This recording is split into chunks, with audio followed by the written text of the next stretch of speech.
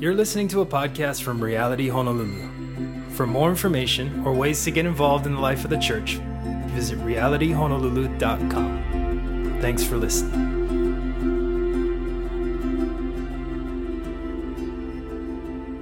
Well, happy Sunday, everybody. Good to be with you. My name is Riz, the pastor here at Reality Honolulu. If I have not yet met you, glad that you're here and welcome, and love to meet you if I haven't in person. We are in this series called The Miracles of Jesus, and we're in week 4 of that, and we're going to pick up once again highlighting one of the miracles recorded in the Gospels. And if you've been with us the last few weeks, you'll know it's been super awesome and powerful, and we're going to be doing this for the next few months, actually all the way up to summer, in that we're just highlighting something, a story, a miracle, something that Jesus did in the Gospels, and I think we're looking at like 16 of them over the next few months. There's more than that. We're just taking a few, and we're doing this because what it's hopefully going to do, and it has done and it will do, is really give us a window into the heart and the character of God through the person of Jesus. I know that for a lot of us, we've read about Jesus, maybe we've read the Gospels. What's neat, though, is that each and every week, we're going to see something, a story that Jesus did, ranging everything from turning water into wine, to healing every kind of sickness and disease, to walking on water, to raising people from the dead. These are historical accounts of Jesus actually doing these things. And the hope is that not only would we be reminded of how incredibly amazing Jesus is. Like, we'd be blown away at the person of Jesus. But also, we would see the significance of that in context of what happened. But even more so, we would say, well, how does it apply to me here and now in Hawaii in 2023 as a believer in my workplace or with my family or with my neighbors? Because it's one thing to just be oohed and awed by Jesus. That's good. That's the start. But we could leave and then nothing could really connect, right? But the whole point, why we sit ourselves under the Bible on Sunday mornings and we read it and study it and pray over it, is so that it would connect and it would change us. It would change us. We then would now model the character of Jesus. And today, I will say, it's a challenging one because of the way Jesus responds to a certain person and what he did for that person in context sake. It's very applicable, but it's very challenging, and it's really hard to walk out. But I think that's why we're here. Not only we see Jesus in his fullness form, the heart of God, but then we then would take that and walk that out. And so if you have missed the last few weeks, I can't highly recommend you go and check them out through our website and Apple Podcasts. But without further ado, we're going to get into today's miracle. And so if you have a Bible, I'd love for you to turn with me to Matthew chapter 8, verses 5 through 13. I'm going to be reading it on the screen, but it is a great habit and practice to open up and read the Bible on your own, to just get used to it so it becomes very normal, us reading our Bibles. And so again, if you have a hard copy or a Bible app, you can go ahead and follow along. But Matthew 8, 5 through 13, specifically looking at how Jesus heals this Roman centurion's servant. This is our text today. We'll read it and then we'll pray. When Jesus returned to Capernaum, a Roman officer, a centurion, came and pleaded with him, "Lord, my young servant lies in bed, paralyzed and in terrible pain." Jesus said, "I will come and heal him." But the officer said, "Lord, I'm not worthy to have you come into my home. Just say the word from where you are, and my servant will be healed. I know this because I myself am under the authority from my superior officers, and I have authority over my soldiers. I only need to say go, and they go, or come, and they come. And if I say to my slaves, do this, they do it." When Jesus heard this, he was amazed. Turning to those who were following him, he said, "I tell you the truth, I haven't seen faith like this in all of Israel." And I tell you this, that many Gentiles will come from all over the world, from east and west, and sit down with Abraham, Isaac, and Jacob at the feast in the kingdom of heaven.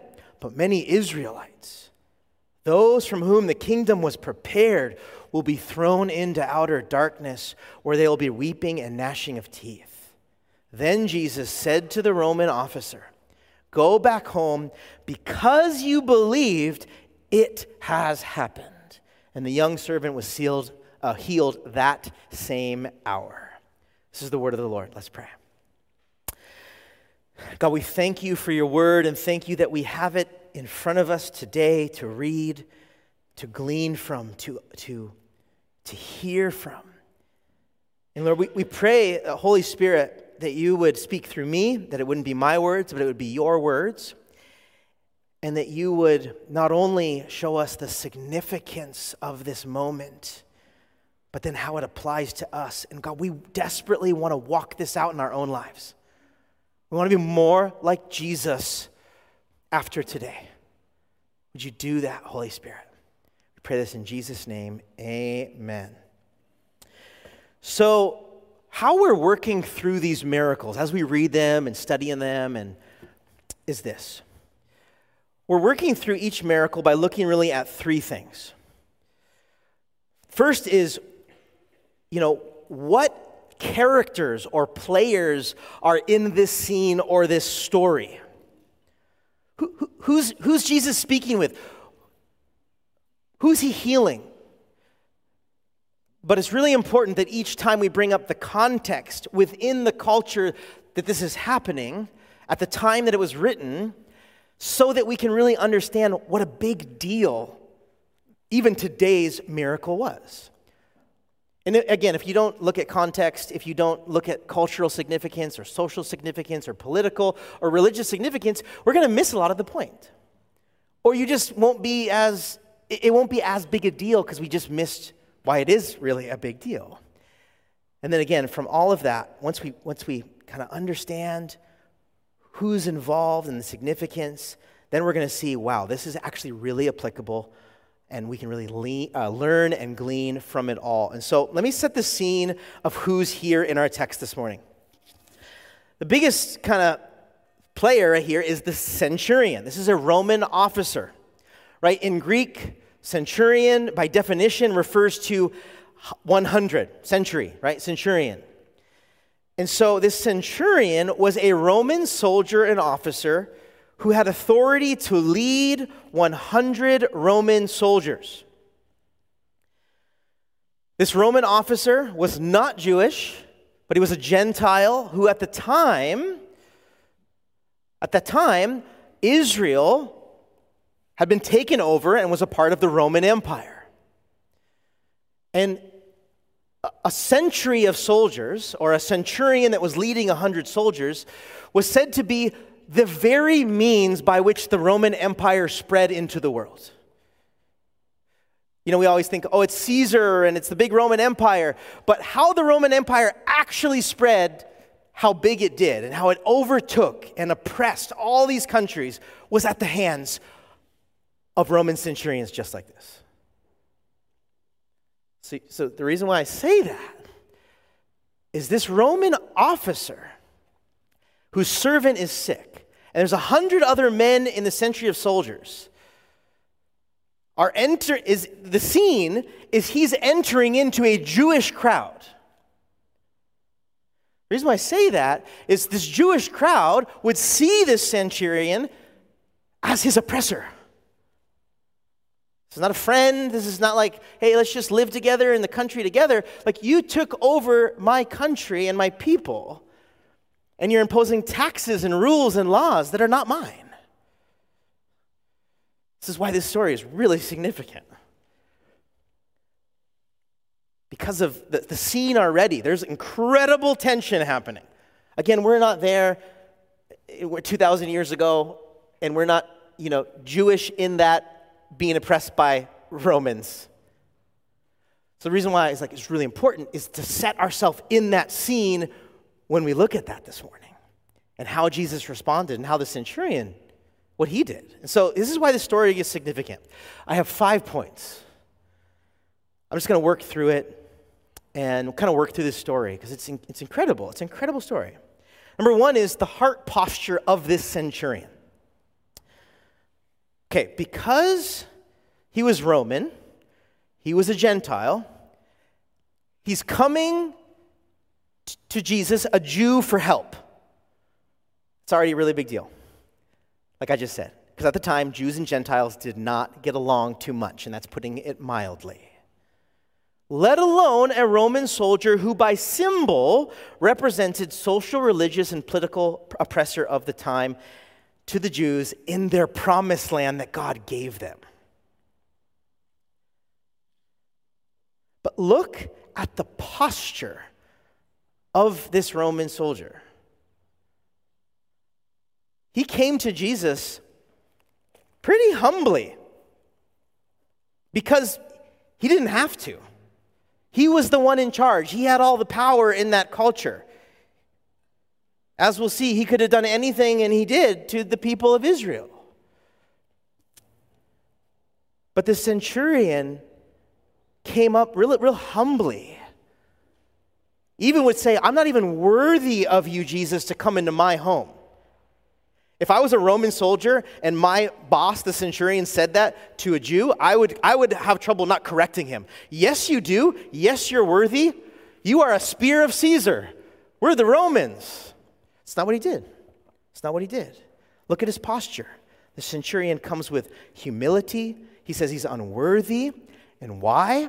It's because he's recognizing the power and authority of Jesus. The heart posture of this centurion is he knew very much so who Jesus was. He believed very much that Jesus had a lot of power and a lot of authority, in this case, to heal his servant in his company. So this Roman soldier could have acted a lot different, but how did he approach Jesus? With humility, being humble, recognizing who Jesus was. Number 2 is the immediate response of Jesus. So look at Jesus' response. Immediately, no questions asked, what is Jesus' response? This Roman centurion comes, Jesus, come heal my servant. He says, I will come. There's no hesitation. There's no questions Jesus asked. He said, I will go. Again, in context, he went so regardless of this Roman centurion representing all things bad against God's chosen people. Right? This is God's chosen people. Like Israel is the apple of his father's eye. And this Roman oppressor says, come heal one of my own. Jesus could have easily just said no. Could have asked a bunch of questions. Could have given him a hard time. Could have made it hard for him. What is the heart of Jesus? Your servant needs healing. I'm going to look beyond everything. I'm going to look beyond our political differences, our religious differences, our social differences, and I'm just going to have compassion and go heal that person. It's incredible. Jesus looks beyond all of this, and the text even has some immediacy to it, and it points to his compassion of this servant being paralyzed and in terrible pain. Because I think for you and I, if we were in the crowds with Jesus and we saw a Roman centurion come and want to pull our Lord and Savior away, we would have been like, dude, Jesus, don't do it. I think a lot of us would have been like, are you kidding me? You're helping the Romans? You're going to go with the Romans what they say? I think most of us would, in the context, would say that. That's not what Jesus does. But then it gets a little crazier because the centurion's faith, number 3. Look at the man's response, right? The centurion comes to Jesus with humility and says, Jesus, come heal my servant, or heal my servant. And Jesus says, I will come. But then what is the centurion's response to Jesus saying, I'll come? He said, no, you don't even need to. Jesus, you're good enough that you can heal him by not even being near him. Like, who says that to Jesus, right? Jesus says, I'll come. You're like, no, you don't even need to. I believe that you have so much authority and so much power to heal that you can just say the word and you will heal. I mean, wow. Right? This centurion so believed in Jesus' authority and power that he equates it to his own as an officer to his own soldiers. Did you pick that up? He says, in rank, I have superior officers. They tell me to do something, I do it. I have 100 soldiers under my command, and if I say go, they go, and if they say come, they come. In the same way, because in military terms, I have power and authority. Just by my word, things will get done. In the same way, Jesus, you have the power and authority to heal just by your word.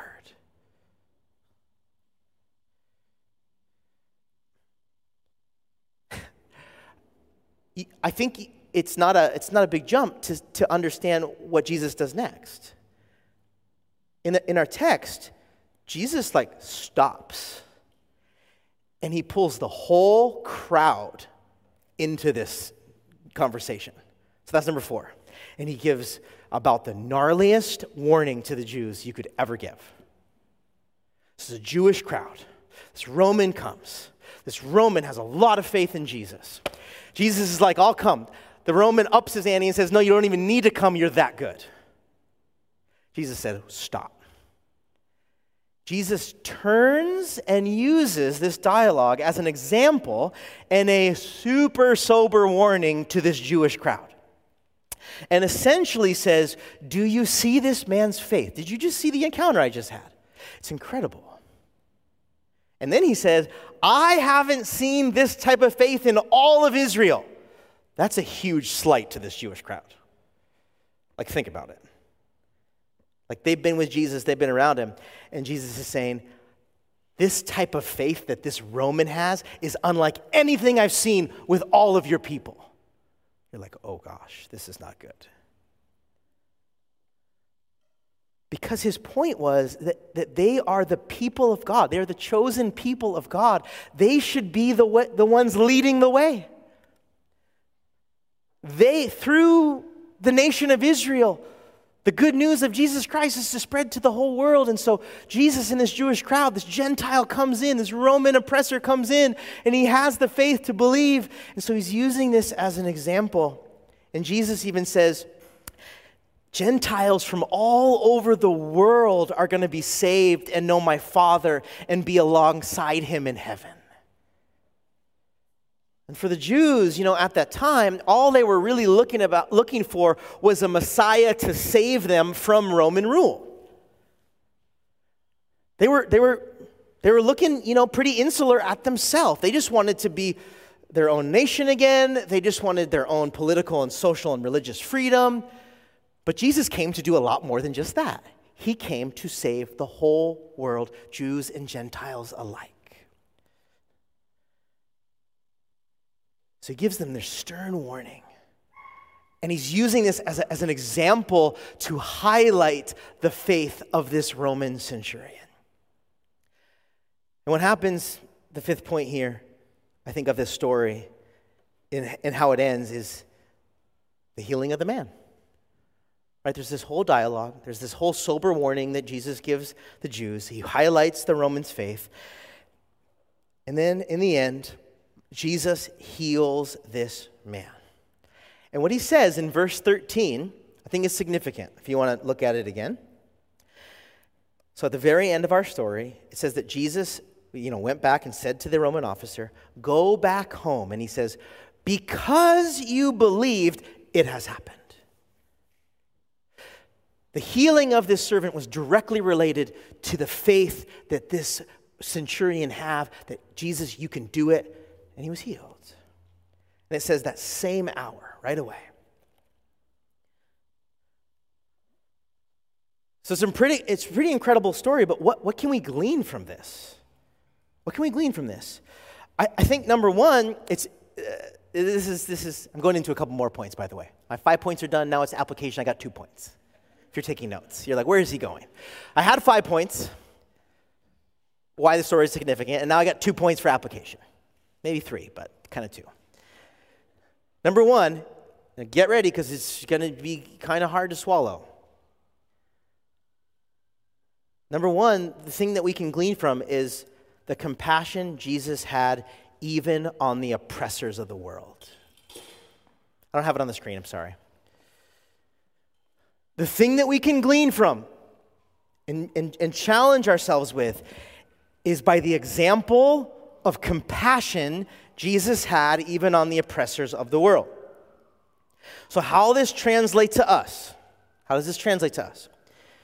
Now, don't get me wrong. This doesn't mean that we don't seek justice and wrongs in this world. But also, as Jesus did here, we must view all people, as people that are loved by God and that God desires all to be saved and come to the knowledge of Him. No one in the economy of God is exempt from being shown mercy, grace, and forgiveness.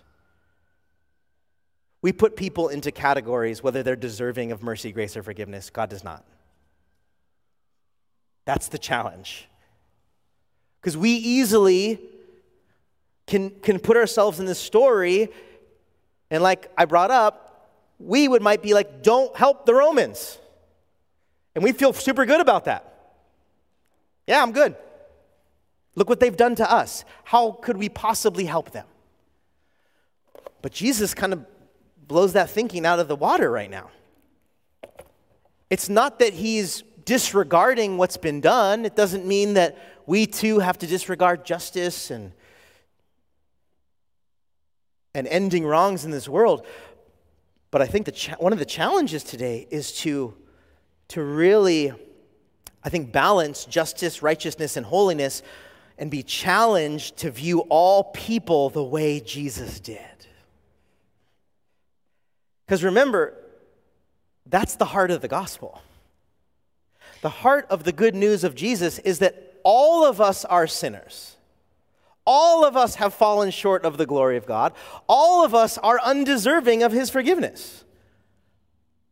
All of us don't deserve to be saved. All of us don't deserve to be forgiven of all our disobedience. But what did God do? He sent His only Son to die on a cross for you and I, to forgive us and show us mercy when we were undeserving. Like, that is the good news of Christianity. It's not that by works we've become some, up to a good standard and God's going to accept us now. That's not Christianity. That's not the gospel. While we were yet sinners, that's when Christ died for us. While we were enemies to God, that's when He loved us. That's playing out right now with this Roman centurion. What did Jesus do? He didn't look at what he did and his deeds and his sin and his occupation.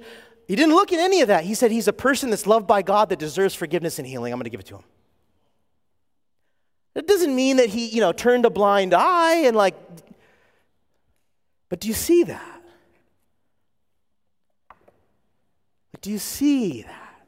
And I think in our world today, in any culture, at any time in history, we'll be challenged to, will we forgive that person? Will we love them? Will we extend forgiveness? Will we extend them grace and mercy? That's the challenge. That's number 1. Number 2 of our application. The centurion's faith, or the centurion, his faith, still believed in Jesus' power despite him not being near to the problem. Let me say it again because I didn't put it on the screen. I think there's something that we can glean from this centurion's faith, because he believed that Jesus could move even when he wasn't proximate to the servant, to the problem. This is what I mean by that. This is why I think it's really relatable. Is that so many times, if we're honest, all of us, myself including, whether it be our feelings or our circumstances, often dictate our faith in God's goodness and His abilities. This is what I mean by that. Like if things are good in our life, we feel blessed, like things are going well, God is good. But if we don't feel like things are going well and we just don't feel like we're being blessed and things aren't working and I don't feel good, then I think we question if, God, are you still good? Are you still there? Right? If we feel like, God is near to us and I feel his Holy Spirit moving and man, he just spoke to me, God is good. But then there's seasons when we're like, man, I don't know. I don't hear God. I don't feel his nearness. I don't know if he's moving. Is God good? All of a sudden, our feelings and our circumstances are changing what we view of God's character. And if we're honest, I think we do this like daily. Have a good day. It's going well. Got up. I got good sleep last night. And I'm getting out the door, going to work. God's good. Then you walk into work and you spill your coffee. And you're like, oh no. And then you open your email and there's a drama email. And you're like, oh God, why? Right? God, I thought you were going to bless this day. I thought, all of a sudden, our roller coaster of circumstances and feelings is we're putting it on God. But the truth is, God's character, his heart, and his ability are not on the same roller coaster we are in. We're in this fallen world. God is not. We're fallible. God is not. Our emotions can sometimes be super up and down and perhaps distorted or out of whack at times, but God's are perfect all the time. And why I think that's relatable is, I think why it ties into the story is this centurion didn't care about God's proximity. He didn't care about Jesus going to the house. He didn't care about any of that. He just said, you're God, and you can do that, so do it. But if we were going to look at our own life, I think we put God in all kinds of boxes and all kinds of ways of he's good, he's not, like that.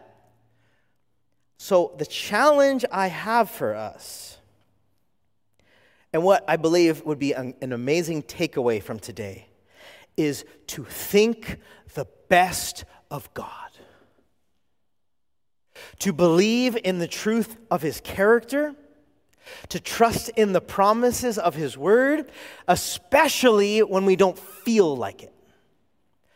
Especially when it doesn't feel like God is near.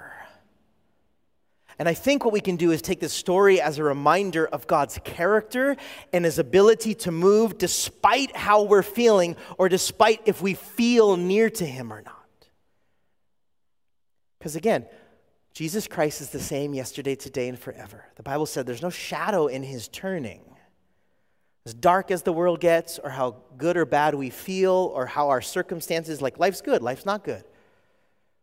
Job's good, job's bad. That doesn't change who God is. He is outside of time and space. To hold on to that, to walk in that, even this week, will radically change your life. To believe that God's character, he is good. And I don't think it's a coincidence, right? The old saying in church tradition, there's a call and response that happens in more liturgical churches where you say, God is good all the time. Why do you think they need to be reminded of that? Because we so often forget that. And so I think the church literally had to build it into the liturgy of the service. Because this week, on Monday, you're like, God is good. But then what if Tuesday's bad? If you're honest, you think, I wonder if God's fully good. And I do think we struggle with God's perception and his intention for us. And we struggle a lot with is God gonna? We have these, I think, distorted views of who God is. And I think our circumstances really do so too. So I'm going to stop talking. We're going to enter in a time of worship. I want to challenge us, even in this time of worship right now, to maybe even surrender like wrong ideas that we have about God. Perhaps it's just like asking God that we would walk in faith like this Roman centurion, believing that regardless of circumstance, that God is good. I think in our world today, we need that. Like we need that more than ever, to believe and trust and walk in that God is in control and He is good regardless of how I feel or how things are going. Amen? Amen. Let's pray.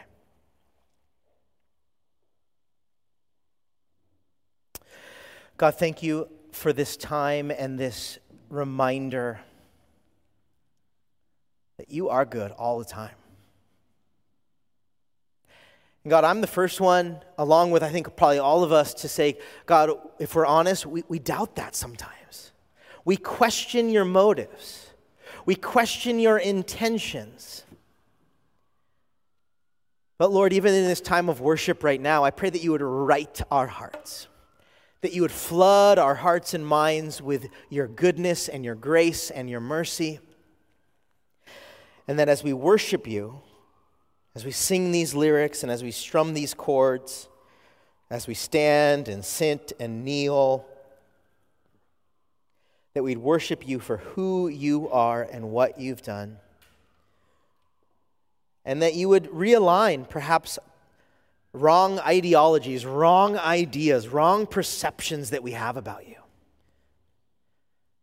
You are not against us. You are for us. You did not come to judge the world, but you came to die because you love it. God, you want abundant life now and eternal life later. You're a good God. You're a good Father. I pray that we would believe that and walk in these truths this morning. We love you, Lord. We pray this in Jesus' name. Amen.